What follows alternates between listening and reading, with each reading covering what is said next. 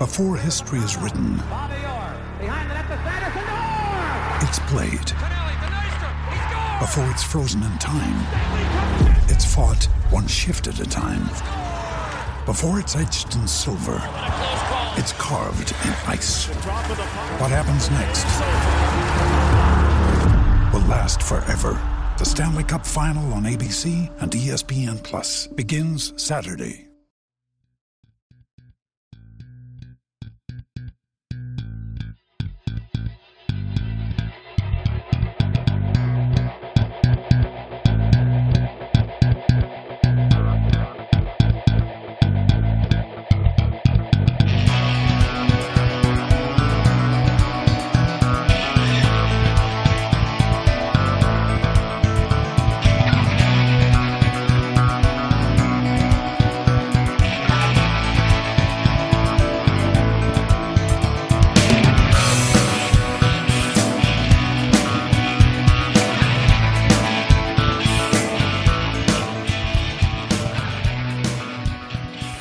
And welcome back to the Boundary Corner podcast with my partners Brian Siegler and Jonathan Talley. I'm Curtis Wilson, and this portion of this episode is brought to by Dr. Lord Jeremy Counts at the Main Street Pharmacy in Blacksburg. If you love this podcast, the Hokies, the town of Blacksburg, make sure you are supporting Main Street Pharmacy when you head to town.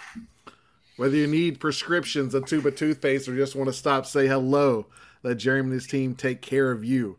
The money you spend at Main Street Pharmacy goes towards the things you support. So next time you're in Blacksburg, head on down to 301 South Main Street. Fellas, it's been a little time away. We haven't really done a proper live stream here in about a month. How y'all been? Pretty good, man. I can't complain. Sports keeping me busy. Personal sports, kid sports, but ready for the real sports. There we go. Football. Well, as y'all both know, we were discussing before we hopped on here. It's hot. It ain't fun to go outside. It's not even fun at this point to go to the pool anymore. Like, the water's lukewarm. Like, you get out, you're immediately hot and dry. It's yucky. So I've been staying inside, chilling, playing video games, working. I mean, obviously, we've been doing Hokie stuff too, right, Brian? I mean, we ain't just been sitting on our hands and, not doing anything. Oh yeah. I mean, we put out a nice little episode a couple weeks back. Great space tally, by the way. Great space you producing. All of us, man. All of us, man. It's a joint effort. Even you crazy folks that's in Hokie Nation, VT Twitter, it's all of us. Very true. Yeah, man. We put out that one. I mean, I appreciate the support. That one did some pretty good numbers, both, the night of, and then everybody kind of listening back, and then we put out the episode with the highlights there. So, I mean, appreciate everybody that really checked that out, and kind of hanging in there with us with a little bit of a new format there that we dropped on y'all. 100%. And while we were doing all that, and while we were being hot, watching kids' sports, avoiding vacations. I don't know how that happened to all of us this summer. Your boys decided to look at the calendar in the fall, and we circled a date. And that date is September 9th. All three of us going to head to the promised land of Blacksburg, Virginia for the Purdue game. It is an orange effect. I think that's no shock to y'all why Tally kept pushing that game on us. Perfect game. Pushing on us. Perfect game. Yeah, we are going to be there. I know me and Brian already making plans to be in town on Friday afternoon into the evening. Tally is still trying to put his game plan together. A lot easier going from Richmond to Roanoke than coming from Alabama up to Blacksburg. Yep. Your boys will be there, so we'll definitely be putting it out there where we're going to be. Hopefully meet some of y'all, obviously, who are on the space, y'all who follow every week. I mean, I'm looking forward, man. I hadn't been since 19. So it's been 4 years for me. Oh, it's time. It is time. It's time, man. It's probably time last year, but No, it wasn't time last year. You did good. You did all right to stay away last year. That's what it is. This is the year. It's this time. is the year. All right. Yeah, not last year. Tally's still feeling it. He's still feeling it. He's still feeling it. I'm feeling good, man. And it's awesome that we got to circle that date and all three of us get to go down. and hang out and do some fun stuff. Tickets already secured. We ain't playing. Listen, I know y'all watching this. Black people, when we talk about doing stuff, at the end, everybody don't go. We ain't doing that. We already got the tickets. We got parking spots secured. I talked to the sponsor. We already talked to Jeremy at the Main Street Pharmacy. He's already blocking us 2 spaces off for the cars. We in there. We are in Blacksburg that weekend. And tonight, we're going to be in a lot of stuff. In recruiting, talking about a little bit of everything. And let's bring him on. Matej Sis, 247 Sports, Hokie Scoop. Big man, how are you doing tonight? I'm doing great. I mean, I always love chopping it up with you guys. I feel like the last time we did this, I don't know if it was like March or April, but you know, a lot of stuff has come to fruition since then. So I was just about to say, he did not give you a proper introduction. Oh, you got to get a man his flowers. He came on here. What was that? Was that in May? It was in March. In early March. Came in here in March, and the teller of truth, Matej Sis, is back to take his victory laps. I put an excerpt up the other day of a couple of things that you said, and guess what, man? All true. You was right on it. You was right on it. I went back and listened to it, and I was like, I guess he do know what he's doing. He does. I was a little skeptical for a while. I had to tweet at him when some of these started coming through. I was like, "Hey, Matej, let's come talk about it. Let's come talk about it." I said, I guess he do know what he's talking about. Well, Brian, let's hit it up, man. Let's start it up. Yeah, man. Let's start. Let's start. I mean, we talked about it 4 months ago. I mean, you said Hokies had a good chance to land Keylen, Brodie, Adams. Let's start there. The big dog here in Virginia. Last Thursday, it came through. So, what does it tell you about this staff landing a big-time recruit like Keylen Adams?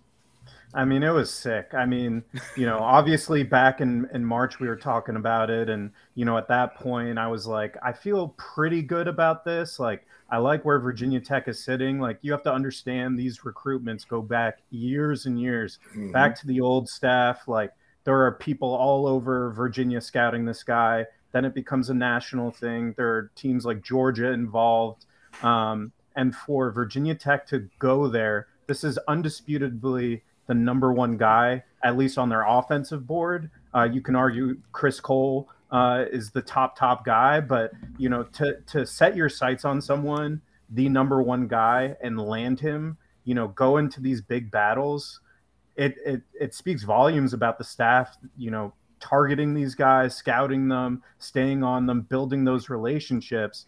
And, you know, I was trying to think about it, and it's like, I know there was Gabe Williams this year, and, you know, this cycle has felt special for a variety of reasons, just other 4-stars, but you really have to go back to like a guy like Devin Hunter in terms of like how big landing someone of this caliber is. Gunnar Givens is obviously up there, but, you know, a playmaker at wide receiver that can change your program. And there are top programs across the country targeting him to be their future number one, and Virginia Tech wins out. I mean, that tells you everything you need to know there. I mean, absolutely. You go through and look at his offer list: Alabama, Auburn, FSU, Ohio State, Penn State. You know, so many schools wanted this guy. He chose the Hokies. And the other big piece was Green Run. That's 757, something that we talked about just a few months ago. Was we hadn't got anybody big from there yet. And lo and behold, you know, we land Brodie here, and it's pretty sweet. And then all of a sudden we start looking in March. You said to us on this very program, the Hokies could have multiple players in the top 10 of this class. Didn't believe him. We didn't believe him. But once again, Callie, he told the truth. He told the truth. The teller of truth. The teller of truth. Because as of right now, 3 in the top 10. Keylen Adams, obviously leading the way there at number 4. Gerard Johnson. We've also got, you know, Chance Wiggin from down in King George. So 3 in the top 10. Guys like Eric Mensah, guys like Noah Jenkins, Josh Clark, 6 in the top 25. Which of these players surprised you the most when you were going? Because you already kind of felt. My assumption is you heard things about Keylen and you were like, there's a chance there. But what came out of nowhere when you saw either the last two or the commitment come up to say they got him? Yeah, I mean, it's crazy because, like, on paper, I felt like there was a good chance with them. Still feel like there's a good chance with Chris Cole, and that would be, 4 guys in the top 10. I think the last time Virginia Tech had at least 3 people in the top 10 in state was like 2017 or 2016. I put out some tweet last week about that. But, Keylen was definitely a little surprising. Obviously, since March, things have been trending in the right direction. I think with Gerard Johnson, like, it was between UVA and Virginia Tech, so I felt good there. I felt like after that official visit to UVA, Virginia Tech having the last chance there really cemented that. And then with Mensa, it was interesting because in the beginning of at least this year, his recruitment was kind of slow. There were a bunch of teams on him, and obviously he was very well regarded. And then kind of later on, Ohio State got in the mix a little bit. And that's when it started to kind of, so I would say he's probably the most surprising one because when you look at Virginia Tech historically, trying to get their number 1 guys at defensive tackle, it usually doesn't turn out that well. But, again, it's just a testament to the staff for being able to stick on these guys. And, whether it was Ohio State kind of in with one foot, or, whatever, they stuck on him and they made him a priority and brought him into the fold. So I would definitely say Mensa was probably the most surprising of the 3 for me. Yeah, I mean, it kind of jumped out of nowhere too. I mean, all of a sudden, we hear some wheels start turning, and as soon as they started turning, all of a sudden an announcement came up. There wasn't really that kind of that period where it's like, oh yeah, well, he's kind of, we think he's going to commit. He's going to announce a date. It wasn't any of that. It was like he felt it and just kind of pulled the trigger. Yeah, definitely. I guess for me, I was when Adams committed. Again, this is not saying this staff is Alabama or anything like that, but for me, being from Alabama, the Brodie Adams commitment kind of felt like the Julio Jones commitment way back when. Because Alabama's always been Alabama, but they weren't really known for like wide receivers like Julio Jones when he committed. And again, I don't know how much that y'all look at Alabama recruiting and stuff, but I think it may have been Nick Saban's first year, which was like 2007, and the year before they got like Marquise Mays, which that's kind of the receivers that we were used to Alabama getting. Yeah. He was a really good kid here in Alabama, but it wasn't like we thought he was going to go to a powerhouse at that time. But Julio, on the other hand, I think Alabama may have went 6-6 or something like that. Nick's first year. And then Julio, on the other hand, was like everybody wanted him. You've seen him. He was a man-child, went to a school called Foley here, and Alabama was able to keep him home. So, I don't know the numbers for sure, but their recruiting ranking for them was always low. Oh, we're 14 or we're 12 or whatever. That year, when they got Julio, which was like 2008, they jumped up to like either 2 or 3. Next thing you know, they're playing in national championship or SEC championship against Florida and stuff like that. So, the Brodie Adams commitment reminded me a lot of like the Julio commitment of that time. So again, I'm not comparing the 2 schools, but I would love to see Virginia Tech continue the momentum and the trajectory. That would be wonderful. So winning some games this year is the first thing we got to do. Absolutely. Yep. And talking about winning, I think that's going to be a big part of keeping this train rolling. I mean, you got 3 in the top 10, 6 in the top 25 right now. You put some wins with that, it's going to make, some of the other ones that we were close on, that we were in that final 2 or final 3, that might be the thing that pushes them over and kind of gets us a couple more wins. So hopefully we can put some good games out there this fall and let the chips fall where they may, starting in 25.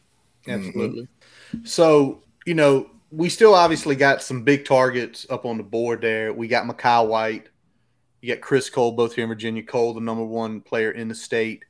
I think he's top 50 right now, 247 and composite, just an absolute stud all around.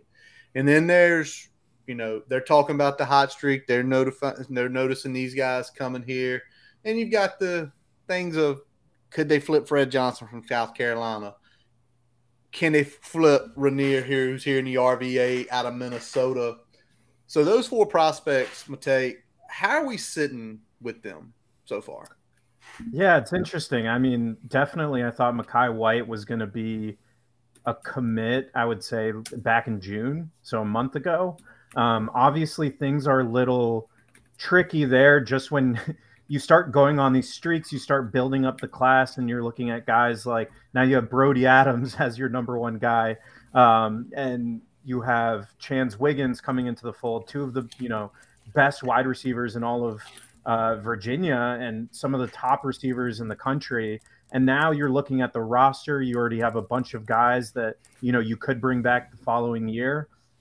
It's tough with the numbers, and I know they always work out. And, I've heard several things, but I definitely think that, Virginia Tech is still very high with Mekhi White. And I think, as a talent, he's right there with Chance Wiggins. I know they both play for the same high school team, but I feel like when you have that type of talent, you want to bring that in, despite what the numbers say. You'll always work it out. But my only concern there is simply if they're looking at this roster and, Pry is still trying to reconstruct everything, if he's just a little hesitant to put too many numbers in the wide receiver room.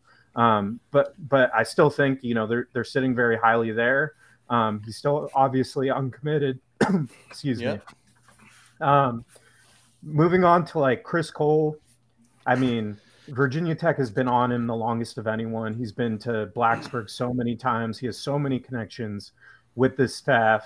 And, it's one of those things where, I'm not saying it's a Josh Sweat situation, but someone that knows the school so well and is being courted by all these big programs, you start, they have nice toys too to play with. And you start to wonder, okay, the longer it goes, is he going to start to feed into that? Or is he a guy that, wants to resonate with this message of being the hometown hero? He's seeing so many guys from the state of Virginia. We talked about it, 3 guys in the top 10. Does he want to be the icing on the cake, the guy that brings Virginia Tech back? I think that is resonating with him. Right. I still think Virginia Tech is in the lead.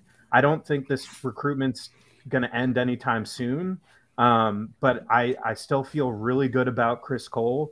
And then a guy like Fred Johnson, again, another top 10 guy. I can't believe we're talking about this many guys in the top 10 in Virginia. But, back in, I feel like his whole situation in South Carolina happened very quickly. He got an offer. He went on a visit. All of a sudden, he's committed. I know he's very close with Brodie, and I know there was a little bit of movement there from South Carolina that they were targeting Brodie with him. And I think that was part of the reason that, he wanted to go to South Carolina, kind of start their own trend. And now that Brodie's in the boat, I've been hearing, there's been a lot more smoke there. So all to say that I would have shut that down a month ago, but I think Virginia Tech is really pushing hard now. And, I'm not going to say I'm predicting a flip or anything, but I definitely like where Virginia Tech is sitting right now. And, that recruitment is far from over. And then lastly, Rainier, he's a guy that I did put in an initial crystal ball. I thought he was going to go to Virginia Tech. Obviously, some things happened. He ends up in Minnesota. You start to wonder, as this cycle continues, is a guy like that from Richmond that has a spot with Virginia Tech, with all these guys we're talking about, is he going to want to go all the way over to play in the Big Ten, to be in Minnesota, cold winters, all those sorts of things?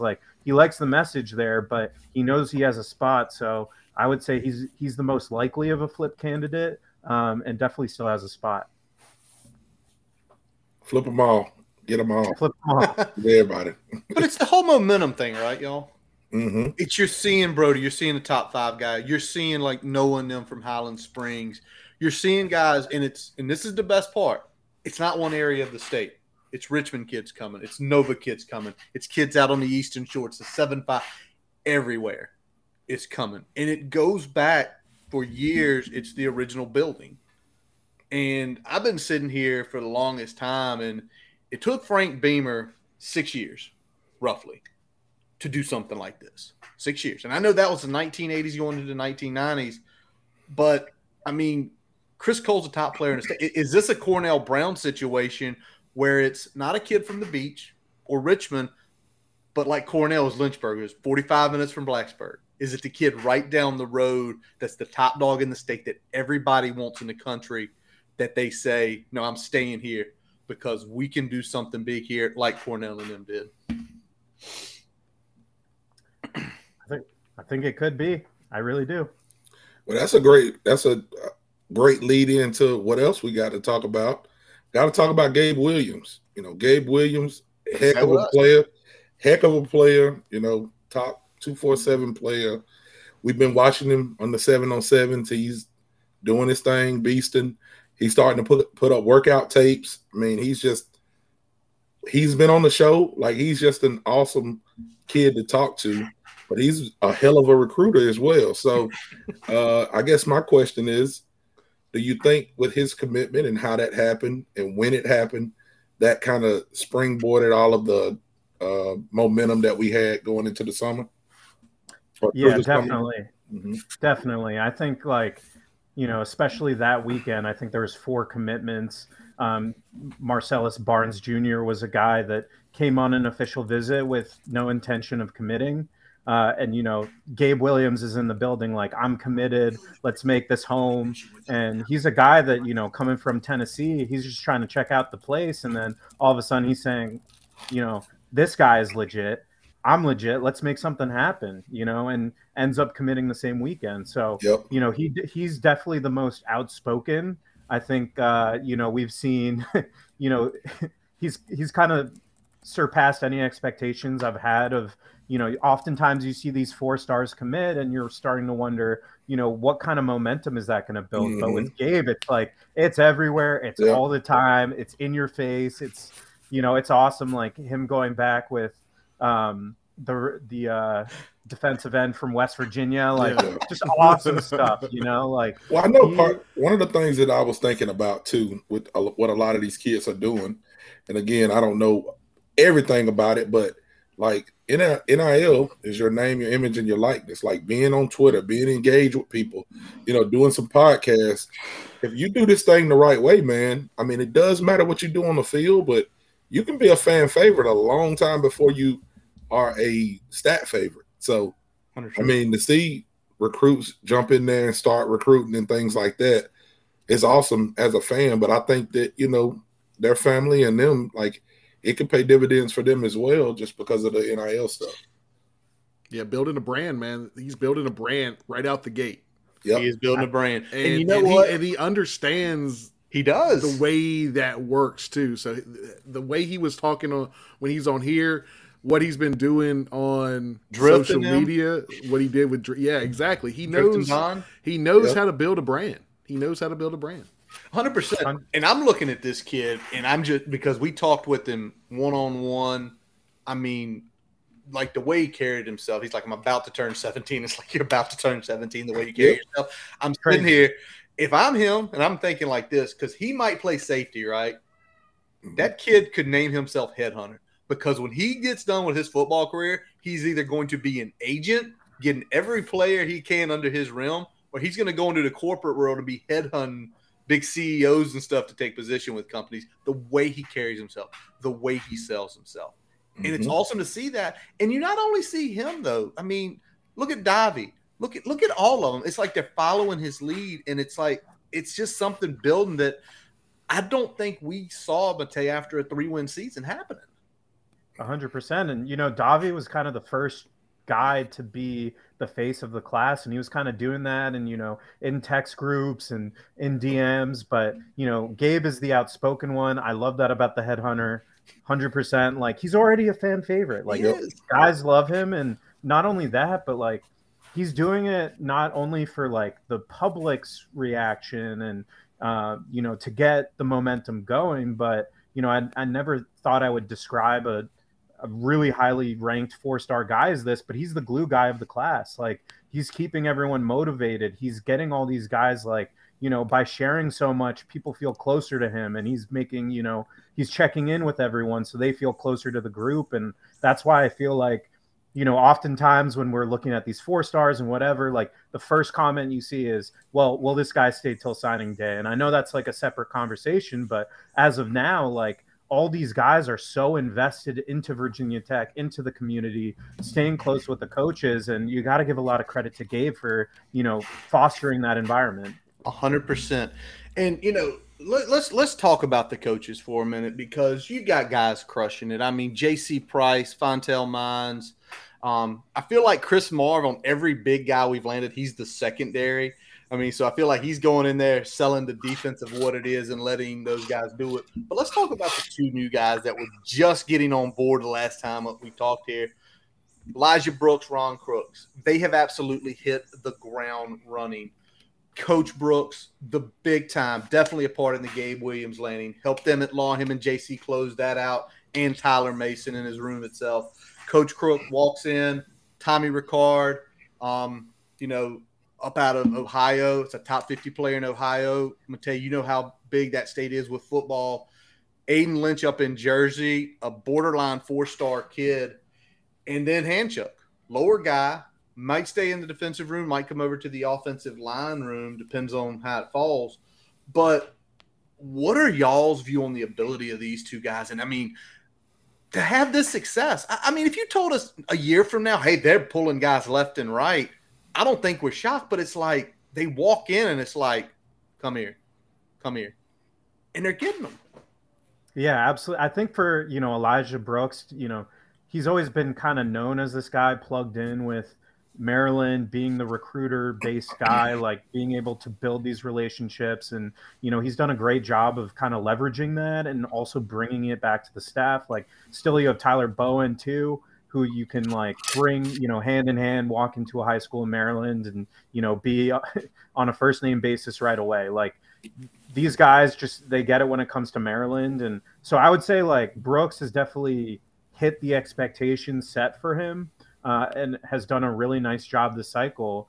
Ron Crook, like, to be honest with you, I didn't know much about his recruiting background. I knew he was an experienced guy. You're bringing him in to be, stepping into these big shoes left by Joe Rudolph. You're bringing him in to be a guy that's, very technical and has all this experience at so many stops and playing so many different types of schemes that he can relate to these kids and kind of coach them up and build that offensive line.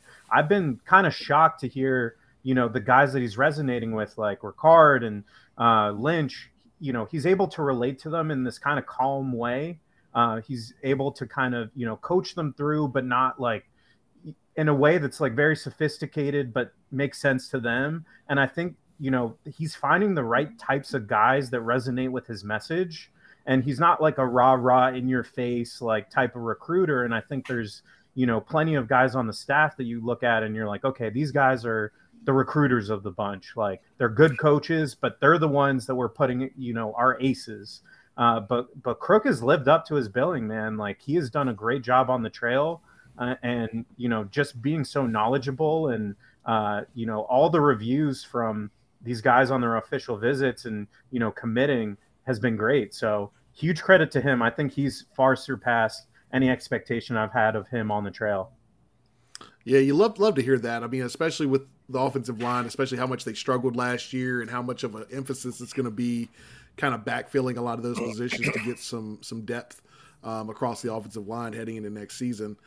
Let's pivot a little bit to talk about some of that because we need to backfill a lot of positions across the roster. The staff, I feel, has done a pretty good job of that so far this class. What position group do you think will see the most commitments as we kind of wrap up the summer and head into fall camp?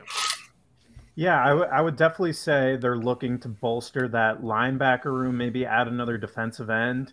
And I think already on defense, you're kind of done there. Like maybe Rainier in the back end, looking at guys like, Fred or Chris Cole to fill out that linebacker unit, which would be absolutely stacked. And then, mainly for offense. I think you feel good at receiver. You have your quarterback. You have a running back.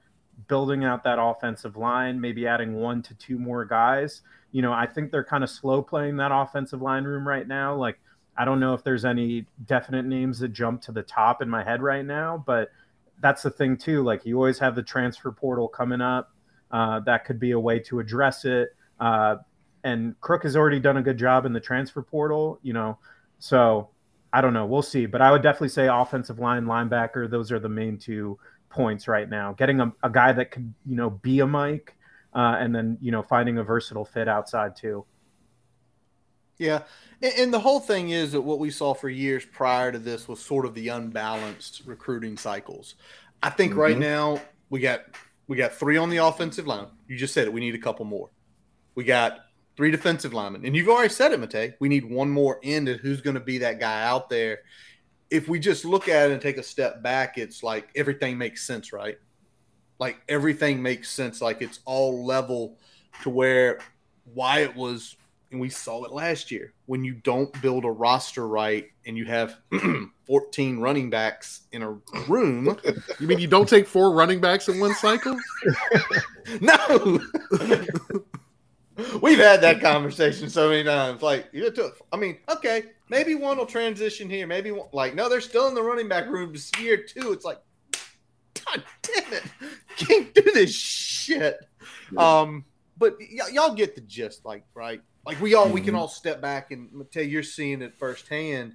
And I think that's where it goes. Like, who's left out there, right? Who's left out there that's still potential? Who are we targeting that may be committed elsewhere? And that's where it gets really interesting because, we take a look right now. And I know I don't have this part of the rundown, but we've been talking about it, us 3 especially. I know you've been paying attention to it. Tech's 34 overall, right? 34th overall. We're 8th in the ACC. And a lot of people would scream bloody murder. But Mr. Siegler keeps trying to point to that number, right, Brian? What's that number we keep pointing to? Let's look at that average recruit ranking, because that's higher than we've seen since at least 19, I think maybe even 18, up in that 88 and change range right now. So, I'd love to live right around 89. That would be 89 and a half would be a nice place to live. Well, I mean, we got the man on here. Tell him to quit dropping our rankings. Oh God, he got a beef with you, Matej. Wait a second. He literally he screenshotted it and texted to us the day after Keylen. Go ahead. You got to go ahead and call him day out. After Keylen, what we had, like 0.0019 drop. Crazy. I'm like, Matej is fucking trial now. Matej, he's doing this because he knows he's coming on here. And I promise it's not me. I promise it's not me. Every time I go on a podcast and try to defend our rankings experts, it always happens. It always happens. And it's the most frustrating thing. Don't get me, I like seeing the reaction because it's pretty funny, but it's crazy. But here's the thing I ask, and this is where I don't understand all the metrics, and I'm sure it's data and all this. What changed with Keylen Adams in one day?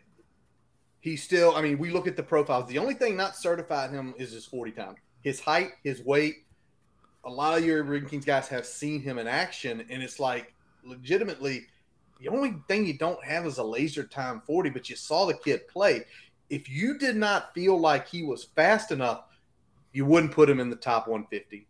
You wouldn't put him as a top 5 player in the state. You wouldn't put him, upper, right at the mid 90 level. And that's where I think that's what gets us. It's like, what changed? And the only thing that changed was he didn't go to Alabama. He didn't go to South Carolina. He didn't go to Ohio State. He came to Virginia Tech. It's always like they always look at it. They look Great way to put it, Curtis. Every commitment. They look at the guy. They reevaluate. It must be some UVA intern. It's got to be. It's got to be. That's the only way it makes sense. Got to be somebody messing with us. Got to be somebody messing with us, man. We see Davi's ranking drop. He hasn't really camped anywhere or anything. And by all accounts, he's gotten taller since he was a 4-star. Yeah. So, Sometimes it doesn't make sense. Wait a second. Davi got dropped because his parents don't have athletic backgrounds. Oh, no. You can't say that, dude. His dad was a fucking killer in the UFC. Matej, you were such a good sport on this, man. And we got more. I'm trying. We love you, man. You know that. Before we get into more topics, because we got a lot more stuff to cover, we got to pay some bills. We got a quick pause here for a message from our digital partners. As we take a quick break, we'd like to tell you about getting your free website report from our digital partner, Grassroots Digital Marketing Studio. They'll tell you how your website ranks on Google, on-site SEO, and social media. No commitment to buy anything. You can get your free report by visiting grassrootsdigitalstudio.com/free-website-report. Now back to the episode. And we are back. Oh, Tally, you on mute, big dog. Uh-oh. There you go. I'm still on mute. I'm good. You are good. Hey, man, we back. Sometimes, y'all, we do shoot this live, so sometimes there is a little bit of technical difficulty. Sometimes it's user difficulty. But we are back with my guy, Matej Sis. I told him before we started, I thought his name was a villain name. He told me he's a superhero, so you take it how you want. That's a good guy. He's the good guy. He's not the villain, but he's got a cool name. But, yeah, he's here chopping it up with us a little bit. We've been grilling him a little bit, having a good time. Next thing we'll pivot to is talking about Coach Pry. Coach Pry talked about his 6-hour footprint, which we've been doing a pretty good job of staying in. We've got a lot of say local kids, Virginia kids, DMV kids, but Marcellus Barnes Jr. is one of our higher ranking recruits that we got. He came out of the East Tennessee area. Committed right when Gabe, or same weekend Gabe committed. So great to have him in. Like I said, another 4-star guy that we have. We've been going to Tennessee a little bit in the last couple of cycles, and it's been pretty good to us. Do you see us continuing to go to that Tennessee area and create those relationships? Yeah, it's kind of crazy to me that, I thought that, it would kind of be like a one-off that you're looking at, at the very edge of your radius, picking guys up. Like, obviously Tennessee has a lot of good prospects. Mm-hmm. And then you look at last year, you get Mose Phillips, Lance Williams, Aiden Green, Chance Fitzgerald. And, Green and Fitzgerald were kind of towards the end of the cycle. And Phillips as well. All three of those guys were kind of the right before signing day, figuring those guys out and having those relationships established and, kind of being open to bring those guys on when other options didn't work out. So, definitely it surprised me because I always think, okay, they're done here. Like, it's tough to pick guys out of Tennessee that, want to come all the way over to Virginia Tech, but, they keep finding ways and, credit to the staff. They're finding the guys that are receptive. They're targeting schools that, have talented prospects, but also that want to go on these visits. And then, they're taking the onus to say, if we get this guy on campus, we have a chance. And so far it's worked out pretty well. I mean, I kind of talked about it before with Barnes, but, he was a guy that, offers from Michigan State. He was going to go to, other Big Ten schools on official visits, comes to Virginia Tech for his first official visit. And he's like, this is it for me. I can't ask for more. And like, since then, like still checking in on him, he's over the moon excited about being a Hokie. Like nothing's changed there, So being able to identify guys like that, I think is really important. I definitely think they can make a pipeline out of it. I'm not saying like, let's expect 4 guys every cycle from Tennessee, but the talent is there. And if they're receptive to the message, Virginia Tech has a good shot there. Yeah. And it's something that Matej, we've discussed with you, we've discussed with other people. It's all about picking off, certain number of prospects in a certain range from each state. Barnes is a top 10 guy in Tennessee. I think all 4 of us sit here every year and you say, if we pick one top 10 Tennessee guy off every year, yep, that's good. That's good. He's probably going to be a borderline 4-star. He's probably going to be athletic. He's probably, to your point, Tally, some of those schools down that way that are good football factories. So he's probably coming from good coaching. Mm-hmm. And I think that's a big thing. I think that's what we got to keep looking at. And that radius thing, Tally, you talked about there. I mean, we've seen it with the exception of Davi down in Florida, which you don't count Florida because Florida and parts of Georgia, it's out of your radius, but it should never be out of a radius. You got to do that. But I want to flip over to this, staying into the kind of geography talk here. Let's talk about North Carolina. The state of North Carolina does have the second most, commits for Virginia Tech right now, and that's at 3. And you mentioned to us back in March that you thought, Charlotte was going to be a big, heavy hit area. And so far, it's not been that heavy. Only one commitment, Quentin Reddish, who recently, Tally, believe it or not, Quentin Reddish got a bump. I don't know if you saw that.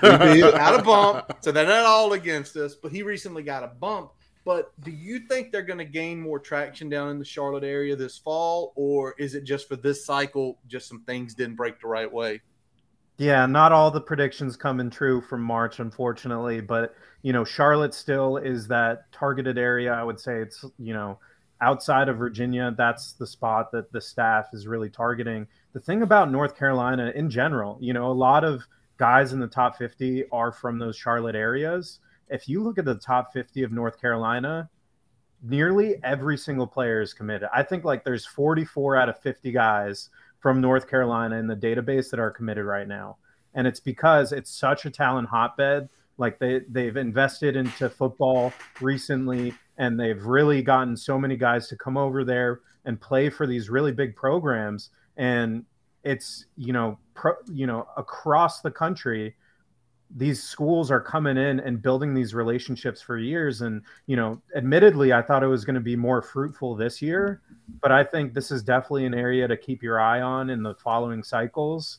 Because, as Virginia Tech begins its rise, whether that's recruiting momentum or on the field next fall, and they really start to get it going, this is an area that instead of going to Louisville or instead of going to Georgia Tech or, all these other various schools that are involved with that area, UNC, Virginia Tech is going to become a place that's going to become very familiar. So it's definitely tough in North Carolina, but that's the area that, this staff is really working hard to get, some inroads in.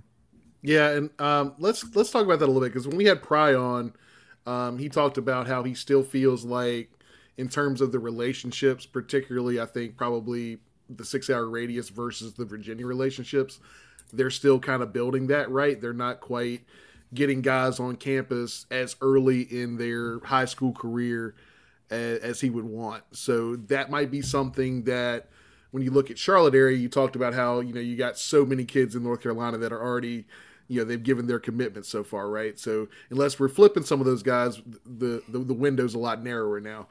That might be something when we look long-term into 25, maybe 26, where we start making some more inroads when we're getting those kids on campus a lot sooner in the recruitment cycle and have a better shot of kind of getting them earlier in the spring and early summer window instead of having to kind of push later in the cycle. Let's pivot a little bit because, we talked about the bringing the guys in. Let's talk about a couple guys that went out. In this case, we had a couple guys that hit the portal in the spring window. I'm going to ask you this. Which one surprised you more between the two, Kyrie Moiston or Cam Johnson? I think for me, it's Kyrie Moiston, just because, he's a guy that, and even going into this year, I know they brought some help at defensive end through the transfer portal and JUCO, but he's a guy that was kind of in the too deep, it seemed like every week when they were updating the depth chart, he was right there for defensive end number 2. And, he's a guy that jumps in the portal and is going to Cincinnati, which, has a great defense. Say what you want about them. They have a great defense and they know how to develop guys on that defensive line. Mm-hmm. When I know a lot of people look at Cam Johnson and they're looking at his, high school ranking and saying this guy was a 4-star, bona fide, whatever. He did come into college. He was 165, maybe, on a good day. Soaking wet. Yeah, soaking wet. That's what I was looking for. But, he was a guy that, he did get a little bit of experience, but, clearly wasn't ready this year to impact the team. And I think what I'm surprised, just in general of leaving, I'm surprised that, I don't think he's found a home yet, which is so crazy to me. This is a guy 1 year removed or a year and a half removed from being, a consensus 4-star among every ranking industry. And, he's still looking for a home. So I know he's probably a guy that a lot of people looked at and said, dang. But when you're looking at the two position groups, like, you feel good about cornerback heading into next year. You're bringing in guys like Barnes for the following year. That's going to, a guy that's going to be able to develop. Joshua Clark too, who I still think is the most underrated guy on the commitment list, and could play at corner as well. So you feel good there. At defensive end, they brought in some guys to help out. But I really thought Moisten would have a chance to really stick in that 2 deep. So I am a little, I think that was the bigger surprise for me. Man, this isn't just something that I seen the other day. Most Phillips, I seen a picture of him the other day.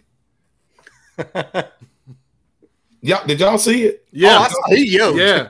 Jesus Christ. I don't know what his ranking is. I don't care right now.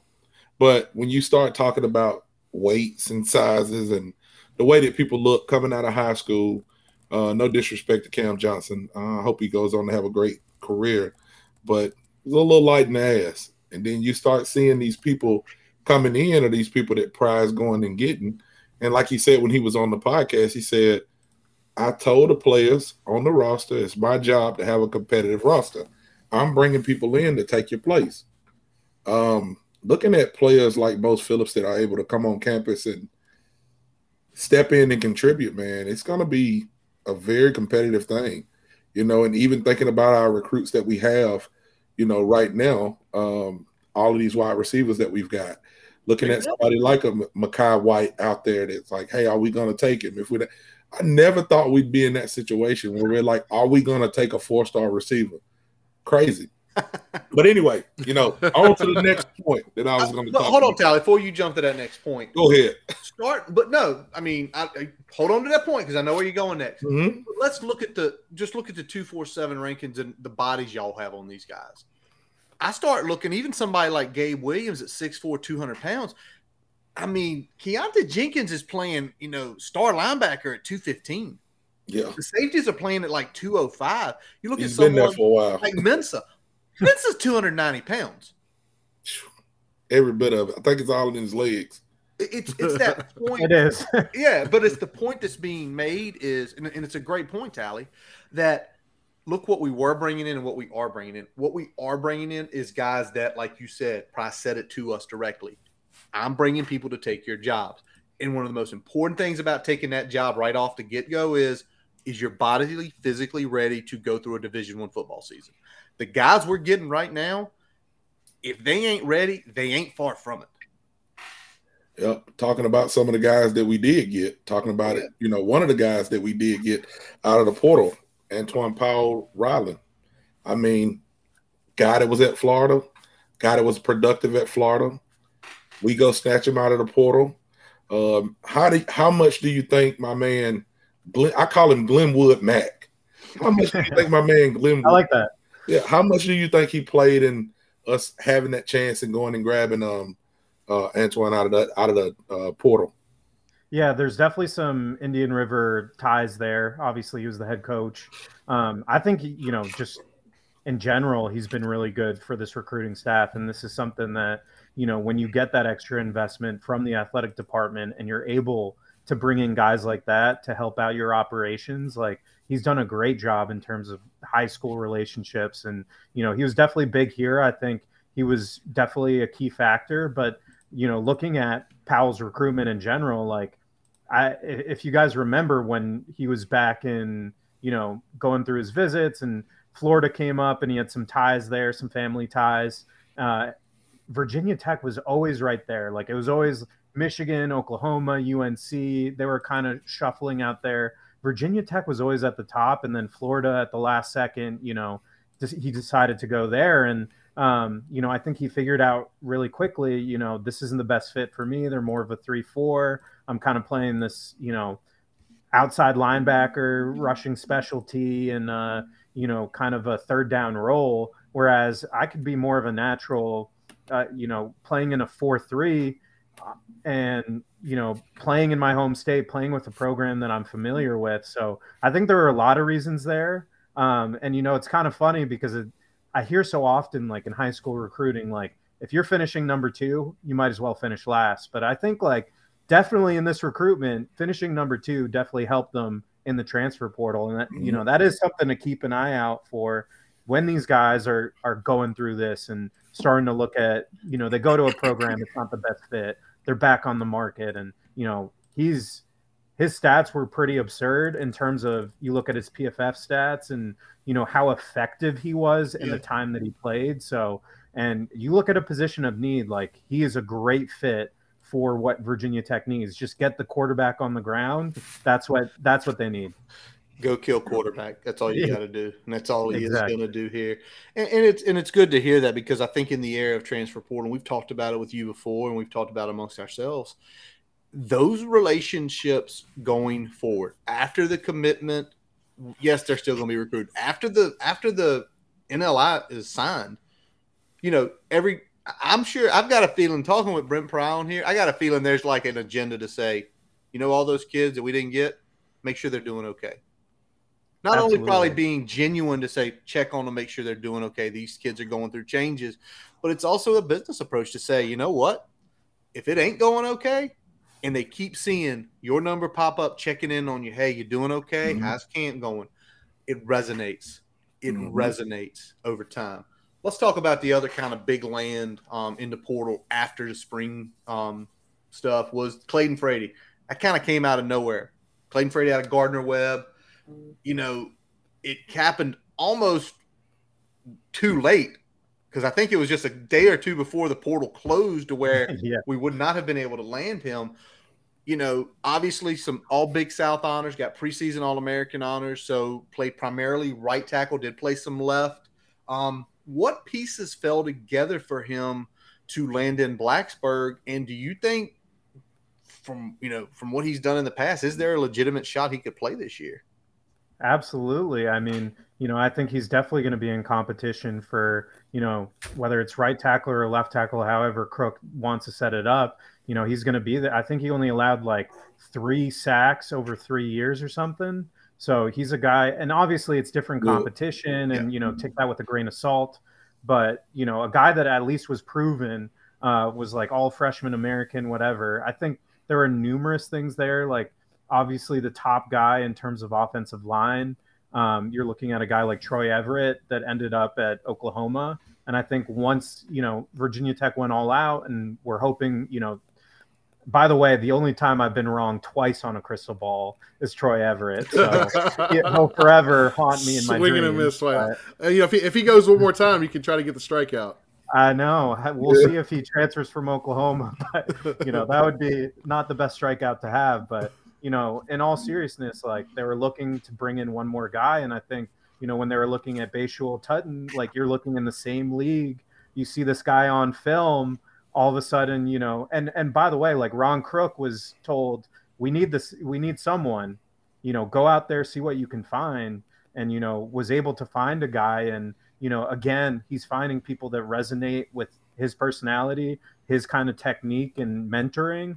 And, you know, I think there were other schools, like Duke was heavily on him as well. So there were other Power 5 programs on him, but I think they were able to find someone that they said he fits with our identity. And instead of, you know, Frady, like you said, it was kind of towards the end of the cycle. He looked at it and said, I got the offer. This is a great fit for me. Let's make it happen. So, you know, sometimes things happen quickly like that. They could be fluid, but all in all, you know, I think it was a good pickup. And even as a depth piece, I mean, you look at the offensive line, you could use more depth guys there. Like, it seemed pretty thin last year, obviously kind of wore down as the season went on. But, you know, getting a guy in there for competition and a guy that could be a proven starter, like, we'll see how the competition translates. Same with Tutton. Like, I think it only helps your team in the long run. Yeah. Yeah, and you talked about the step up there, and you talked about the competition for him being Duke in there. And when you talk about Duke and FCS linemen and being able to do something well with that last year, if they're targeting the same type of prospects, that's probably a pretty good sign. So let's pivot a little bit to talk a little conference realignment. Definitely a big topic out there right now. We got a new round of speculation with ACC Media Day, and then some more rumors about FSU out there. If the Hokies in the near future were to move on from the ACC to either the SEC or the Big Ten, How do you feel it will impact Hokies recruiting, and as an extension of that, their ability to compete at a high level against whoever their new conference opponents may be? Yeah, I mean, I think with anything, it's going to take time. Like, I've always thought that Virginia Tech was going to enter the Big Ten, even dating back to like 2016. I always that seemed like Sands's, memo, like just increasing the school, getting the capabilities. Like, I always thought they were destined to become a Big Ten type of school. And I definitely think like you're starting to see, I kind of talked about it with Glenwood Mac a little bit. Like, you're investing in the staff, you're investing in your facilities, you're investing in these people, making sure everyone's accounted for. Like, the athletic department is really prioritizing football, and they're putting the money behind it. And now you're talking about actually having a budget for it, not just maxing it out, like getting the TV deals. You're talking about playing bigger opponents. I think it would greatly help recruiting. And if Pry can do anything, give him a bigger wallet and he's going to make it happen. Tally, I think you hit a good one with the Glenwood Mac. I think that's going to stay. I don't know why, man. When I seen his name, I was like, it keeps making me think of Fleetwood Mac. So I was like, yeah, Glenwood Mac. Yeah, we gotta throw that in there. But yeah, try to work it in there. Definitely. But talking about the conference realignment and things that we can do different and we've done different. You guys talk to a lot of high school commits and recruits, and you talk a lot about NIL. I guess have you talked to any of these guys about NIL and how the Hokies stack up to maybe some of the people that are recruiting against us? Yeah, I mean, it's definitely an interesting topic, and it definitely comes up time to time. Like, it's funny whenever you read our articles on commitments and whatever, it's always like, yeah, Virginia Tech's home and blah, blah, blah. But, there are other like messages about it too that, there's kind of an understanding of it. I wouldn't say there's anything like specifically that, we're privy to or anything like that. But I think that Virginia Tech is at least, the word I would use is competitive. Like, they seem very competitive with other schools in terms of NIL. And just, yeah, all in all, I don't think any of the recruits are, that's not usually the first topic of conversation. Like, what am I getting once I step on campus, But I do think they've made it competitive. They made strides there. And I think that, is helping. But I think it's more of like a cherry on top than, a legitimate factor for some of these guys saying, okay, I want to go to Virginia Tech, which I think is a good thing overall, to be honest. Yeah, definitely. We got to get them to get some new uniforms now. That's the last time. We can get them to throw some new uniforms, then hey, I feel like we good. I 100% agree. Let's see here. Nope, Curtis disappeared. Yeah, Curtis disappeared. Said his baby got sick. Get enough of me, man. No, man. We can never get enough of you. He said baby got sick, so he's we gonna roll this one through. So let's talk about this last topic because something came across today regarding NIL and a little bit about the transfer portal with the bill from Congress, the bipartisan bill. Talking about transferring one time after 3 years, some other guardrails for NIL. Do you think something like that is a type of legislation that would ultimately help the Hokies, or do you think it would work against us in the long run, considering, especially if we stay in the ACC? Yeah, I mean, it's difficult. Again, it's kind of difficult to judge at the outset. Like, hearing about it, I feel like it would benefit Virginia Tech just because, like, specifically for NIL, if you're looking at the biggest winners from it, and you go and you can check right now and go to, the top 25 teams, and you see a couple names in there that you're not used to seeing. Mm-hmm. Like, those are the guys that have really figured out a way to do it, right? And like with Virginia Tech, like obviously they're recruiting better now. You look at, it's definitely helped them to a certain extent, but they're still 34th right now. They're not in the top 25. Like last year they were in the 40s, I think 45th overall or something. So I definitely think it would help them in the long run, kind of equal the playing field in terms of, when you're talking about all these programs kind of competing for the same thing. Like, I think it would help in that regard, but I still think it's early to tell like how it would directly impact them. I think they would be fine either way.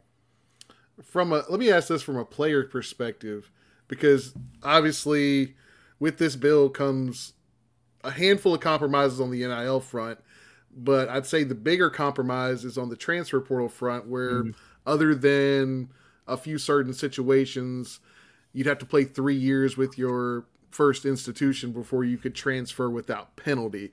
Kind of gets us kind of back into basically the framework that we were operating under before the transfer portal and before the one-time transfer rule kind of came into play for these institutions.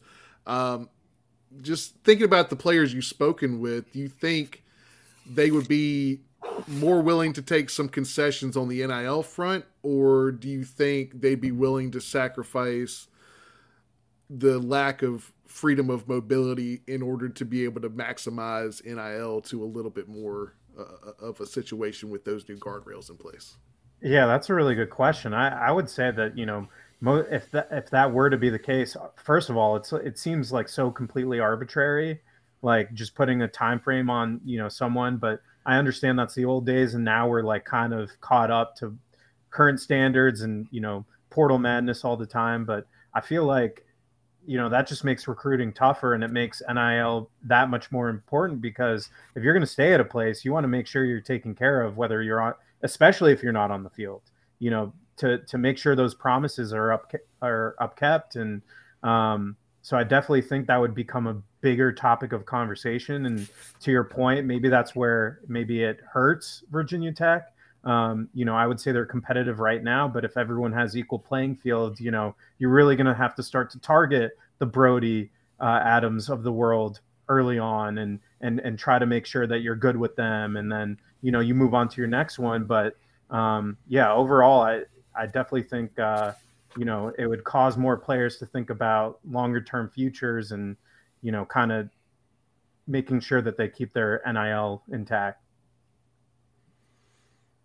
Yeah, I just was, when looking at that, I was like, I was trying to think back to my playing days, and like if I had something in place like that, would mobility matter more to me, or being able to make the money? And obviously that's a different conversation, probably depending on who you are and where you come from and everything like that. But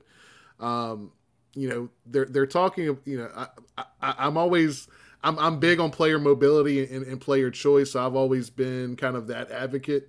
So looking at it, I'm like, all right, so you're putting a 3-year on the player. Are we going to put 5 years on the coaches unless their contract runs out or they get fired? Like, what are we doing here? So right.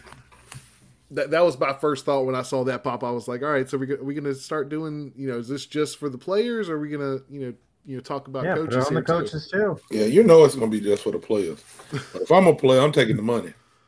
Give me the money. I want the money. Wherever I choose, I chose that because I'm happy. But if I can get a little bit of fiddles while I'm down, hook me up. That's just me. Yeah, I kind of agree.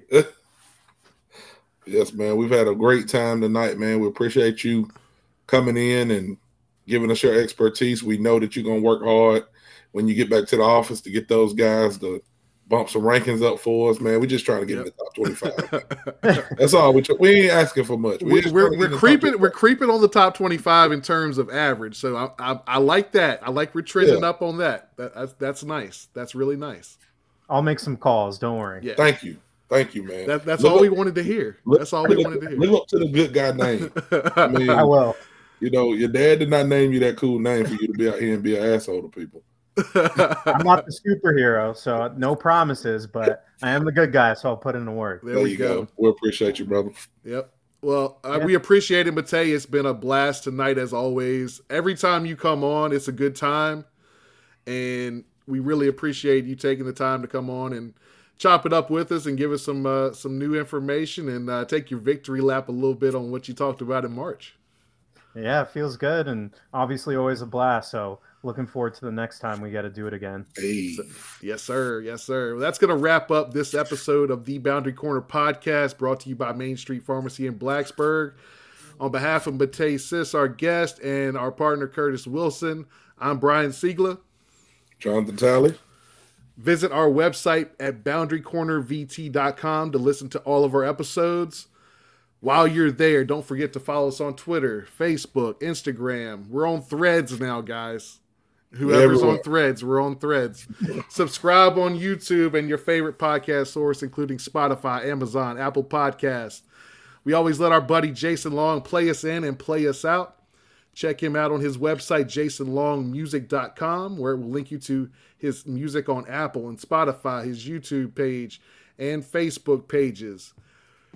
We thank you, as always, for listening. And as always, let's go! Hokies!